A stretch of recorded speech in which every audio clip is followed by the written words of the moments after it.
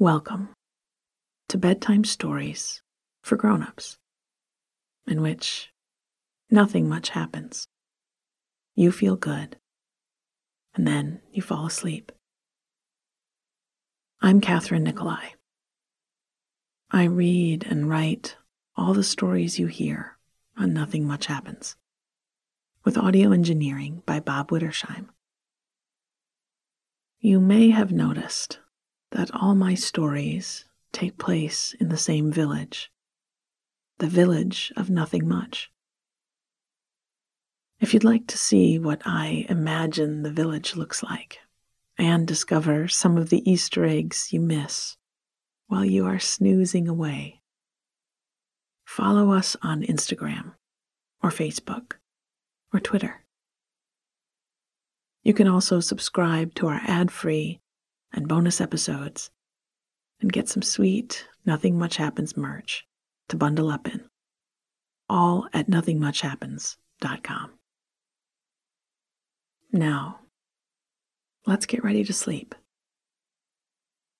I'll read you a story.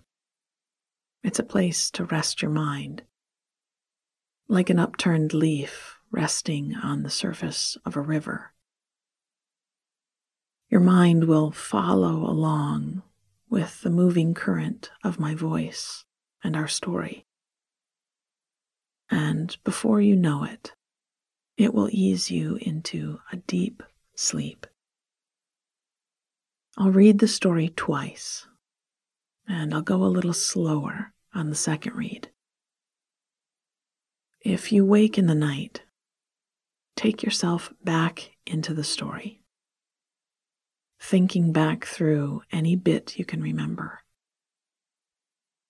This interrupts your brain's tendency to cycle through thought and will put you right back into sleep mode.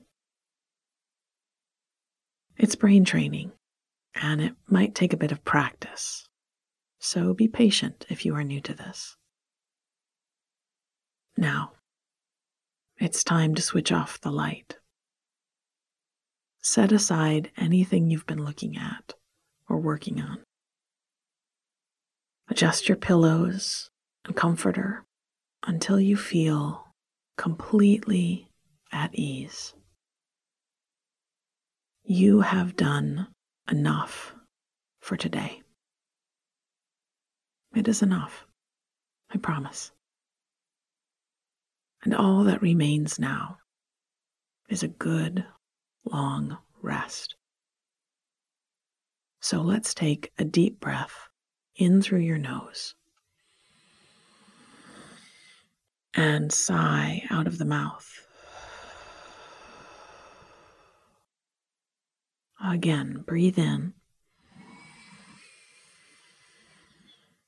and let it go.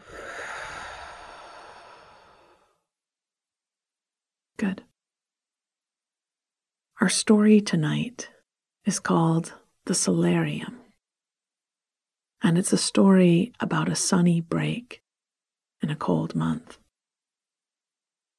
It's also about sweet-smelling citrus, a warm, bright place to read a book, and taking the time to charge your battery all the way up. The solarium. This was the part of the winter when the snow just stayed, when a few inches piled onto the few inches below them, and so on. When the top layer was gently warmed by the noontime sun and froze over again at dusk into a crust that crackled in a satisfying way when a boot stepped through it. When the drifts grew taller and taller alongside the path in the park, and the pond was covered with a thick layer of sturdy ice all the way to its center. I'd come to look forward to this part of the winter. The coldest, quietest part. As a time to draw a line around myself. To unabashedly curtail anything that seemed extraneous or even unpleasant. Deep winter was a time of needs must, and my needs in these weeks and months were small and simple. Good, hearty food, full nights of sleep, walks in the cold air, books, so many books, and sunshine.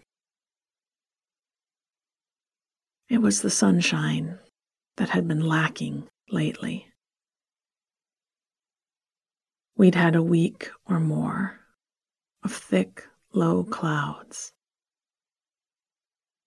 And with the days still being rather short, I was feeling the shortfall of brightness inside me.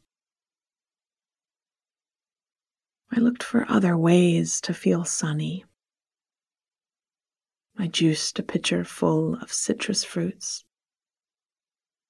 navel oranges, mandarins, yuzus, and tart lemons, and drank it from a fancy glass I served frozen drinks in during the summer. I had a solo dance party in my kitchen and sang along to Stevie Wonder as I bopped around on the wood floor. I'd booked an hour in the sauna at the spa downtown and sat alone in the steamy heat, with my eyes closed, and daydreamed about far-off places, with long stretches of sand beside the ocean, and turquoise water to paddle in. It had all helped, but still, I found myself feeling like I couldn't quite get my battery to charge all the way up. Then, last night, as I was drifting between dreams, I heard the wind blowing hard and fast around my house. And when I woke up today, I found that while we had 4 or 5 fresh inches of snow to add to our growing piles, those winds had eventually blown the clouds away, and the sun was making a bright climb up out of the line of the horizon. After days of not seeing it, I was giddy as I watched from my window. The sunrise was bright orange against all of the snow and dark tree branches.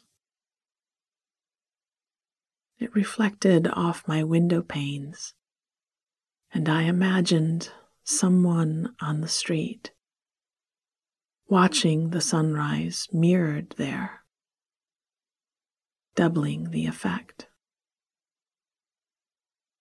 That was what I needed, I thought. A double dose of sunshine. And that's when I remembered the solarium. It was part of the big house down those dirt roads on the south side of town. Nobody lived there anymore, but it was open to the public for tours and lectures, and had acres of walking paths that I'd made good use of in the summertime. In fact, I usually just kept to the paths when I visited, and had almost forgotten about the house itself, till one day, as I was arriving, I found a tour that was just about to begin in the gardens beside the tall oak front doors. "Did I want to join?" asked a man with a lanyard around his neck and a stack of pamphlets in his hand. "Why not?" I'd followed the group through the gardens, past the koi pond, and into the great house. I'd listened to the story of the portraits and stained glass windows, and was very tempted to try pulling on the books in the library in case the fireplace might swing around and reveal a hidden passage. On the top floor, I'd been mesmerized by a room full of maps, some preserved under glass in cabinets, and some carefully kept in giant books that had to be laid flat on a table and opened by two people to show the pages. We'd finished the tour back on the ground floor. Beside the huge kitchen, where copper pans were still hanging from hooks in the ceiling, was a passage that led to a place called a solarium. I'd never heard of one before, but was immediately charmed by it. A room made of glass, a large one that our tour guide told us had been completely rebuilt a few years before. It had been a hefty project to turn the space, which had become a cold place of broken panes and stashed garden tools, into a beautiful and inviting conservatory. They'd laid in an underfloor heating system that would keep it warm in the winter, and planted not just tropical and desert plants, though there were plenty of those, but whole fruit trees that would winter over happily in the warm air. Palms and orange trees and olive trees and lots of sweet-smelling flowers. There had been benches to rest on, and even a small table where folks were welcome to eat a packed lunch. As we were ushered back out into the grounds, the guide had told us that the solarium was particularly nice in winter. So, that was where I would charge my battery today. I remembered the table and packed a bag with some of those mandarins and a sleeve of crackers and a packet of salted cashews. Then drove out to the big house. Not many people were on the roads, which were still a bit snowy. I liked the idea of us all tucked in at home, like squirrels and rabbits in their burrows. and guessed that, as eager as I was to get out and feel the sun on my face, I'd be happy to get back home in a few hours and return to my cozy nesting. I was worried as my car trundled down the dirt road that the house might not be open today. But the tall gates were pushed back, and I saw a few cars and even a brave fat tire bike in the lot. The sunlight was magnificent, brighter than it had been in weeks. And now that it was bouncing off all of that snow, it made me close my eyes as I stepped out of the car and just feel it warm and uplifting on my face. That was how it felt, uplifting, like a pat on the back, a small, encouraging gesture to keep faith through the long nights. I kept to the shoveled paths and knocked the little bit of snow off my boots at the front door. Behind a desk in the entryway, wrapped in a long, fuzzy sweater, was a woman I'd seen before, guiding tours and walking the labyrinth on the far side of the house. She smiled at me as I entered and rested her finger on a spot in her book. I held up my packed snack and asked, "Is the solarium open?" "It is," she said, as she gestured down the hall, "and it's the perfect day for it." I'd brought my own book, thinking I might read all afternoon in the sunlight. But once I was in that space, all I wanted to do was feel the warmth on my face.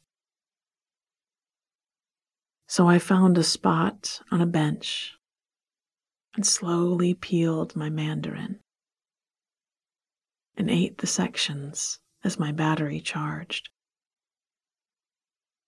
This one would last me a good long while. The solarium. This was the part of the winter when the snow just stayed. When a few inches piled on to the few inches below them, and so on. When the top layer was gently warmed by the noontime sun and froze over again at dusk into a crust that crackled in a satisfying way when a boot stepped through it. When the drifts grew taller and taller alongside the path in the park, and the pond was covered with a thick layer of sturdy ice all the way to its center. I'd come to look forward to this part of the winter, the coldest, quietest part, as a time to draw a line around myself, to unabashedly curtail anything that seemed extraneous or even unpleasant. Deep winter was a time of needs must.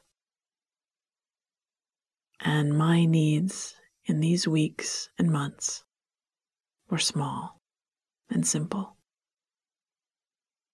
Good, hearty food, full nights of sleep,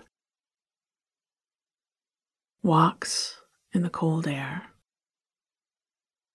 books, so many books, and sunshine. It was the sunshine that had been lacking lately. We'd had a week or more of thick, low clouds. And with the days still being rather short, I was feeling the shortfall of brightness inside me. I looked for other ways to feel sunny. I juiced a pitcherful of citrus fruits, navel oranges, mandarins, yuzus, and tart lemons, and drank it from a fancy glass I served frozen drinks in during the summer. I had a solo dance party in my kitchen and sang along to Stevie Wonder as I bopped around on the wood floor. I'd booked an hour in the sauna at the spa downtown and sat alone in the steamy heat with my eyes closed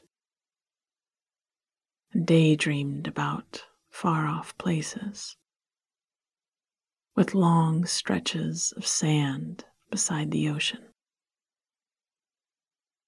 and turquoise water to paddle in. It had all helped, but still, I found myself feeling like I couldn't get my battery to charge all the way up. Then, last night, as I was drifting between dreams, I heard the wind blowing hard and fast around my house. And when I woke up today, I found that while we had 4 or 5 fresh inches of snow to add to our growing piles, those winds had also eventually blown the clouds away,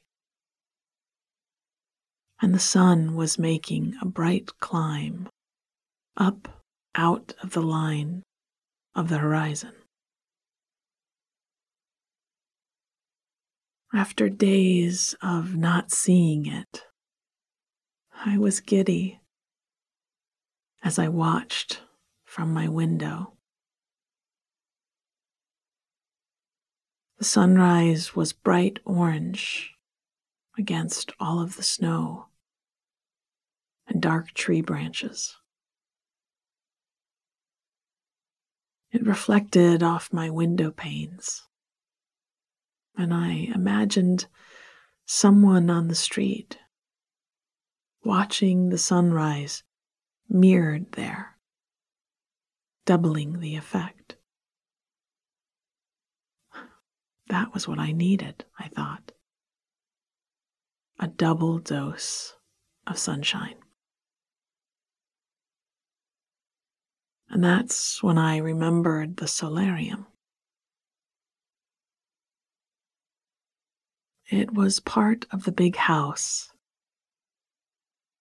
down those dirt roads on the south side of town. Nobody lived there anymore, but it was open to the public for tours and lectures, and had acres of walking paths that I'd made good use of in the summertime. In fact, I usually just kept to the paths when I visited and had almost forgotten about the house itself.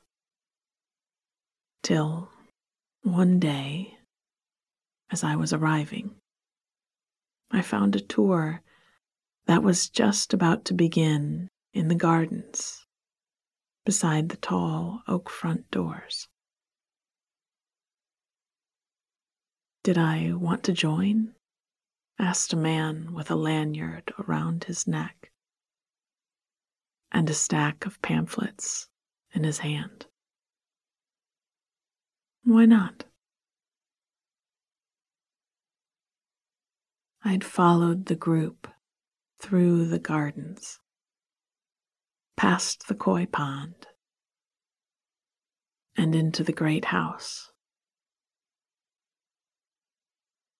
I'd listened to the stories of the portraits and stained glass windows, and was very tempted to try pulling on the books in the library in case the fireplace might swing around and reveal a hidden passage. On the top floor, I'd been mesmerized by a room full of maps, some preserved under glass in cabinets, and some carefully kept in giant books that had to be laid flat on a table and opened by two people to show the pages. We'd finished the tour back on the ground floor, behind the huge kitchen, where copper pans were still hanging from hooks in the ceiling, was a passage that led to a place called a solarium. I'd never heard of one before, but was immediately charmed by it.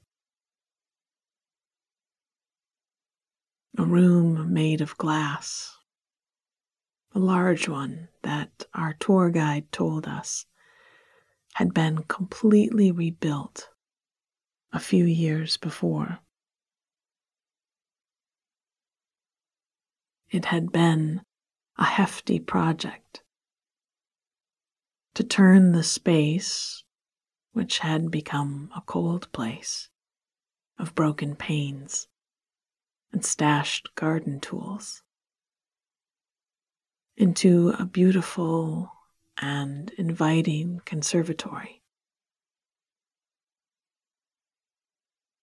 They'd laid in an underfloor heating system that would keep it warm in the winter, and planted not just tropical and desert plants, though there were plenty of those, but whole fruit trees that would winter over happily in the warm air. Palms and orange trees and olive trees and lots of sweet-smelling flowers. There had been benches to rest on, and even a small table where folks were welcome to eat a packed lunch. As we were ushered back out into the grounds, the guide had told us that the solarium was particularly nice in winter. So that was where I would charge my battery today. I remembered the table and packed a bag with some of those mandarins and a sleeve of crackers and a packet of salted cashews. then drove out to the big house. Not many people were on the roads, which were still a bit snowy. I liked the idea of us all, tucked in at home, like squirrels and rabbits in their burrows, and guessed that, as eager as I was to get out and feel the sun on my face, I'd be happy to get back home in a few hours and return to my cozy nesting. I was worried as my car trundled down the dirt road that the house might not be open today. But the tall gates were pushed back, and I saw a few cars and even a brave fat tire bike in the lot. The sunlight was magnificent, brighter than it had been in weeks. And now that it was bouncing off all of that snow, it made me close my eyes as I stepped out of the car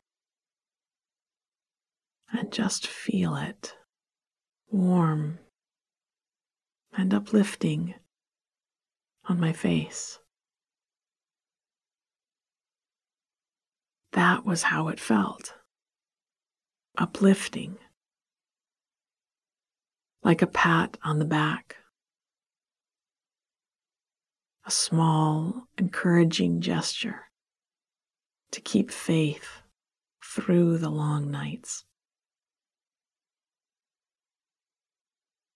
I kept to the shoveled paths and knocked the little bit of snow off my boots at the front door.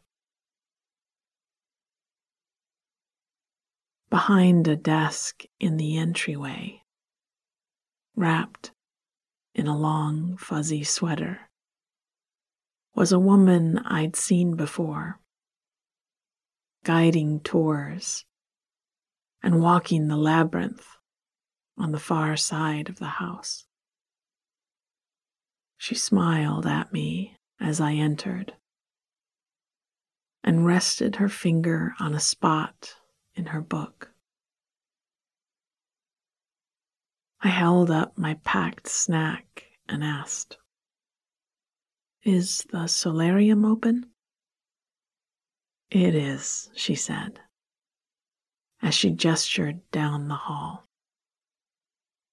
"And it's the perfect day for it."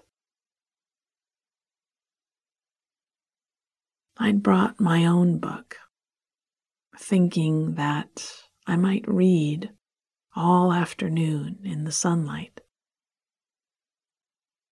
But once I was in that space, all I wanted to do was feel the warmth on my face. So I found a spot on a bench and slowly peeled my mandarin and ate the sections as my battery charged. This one would last me a good long while. Sweet dreams.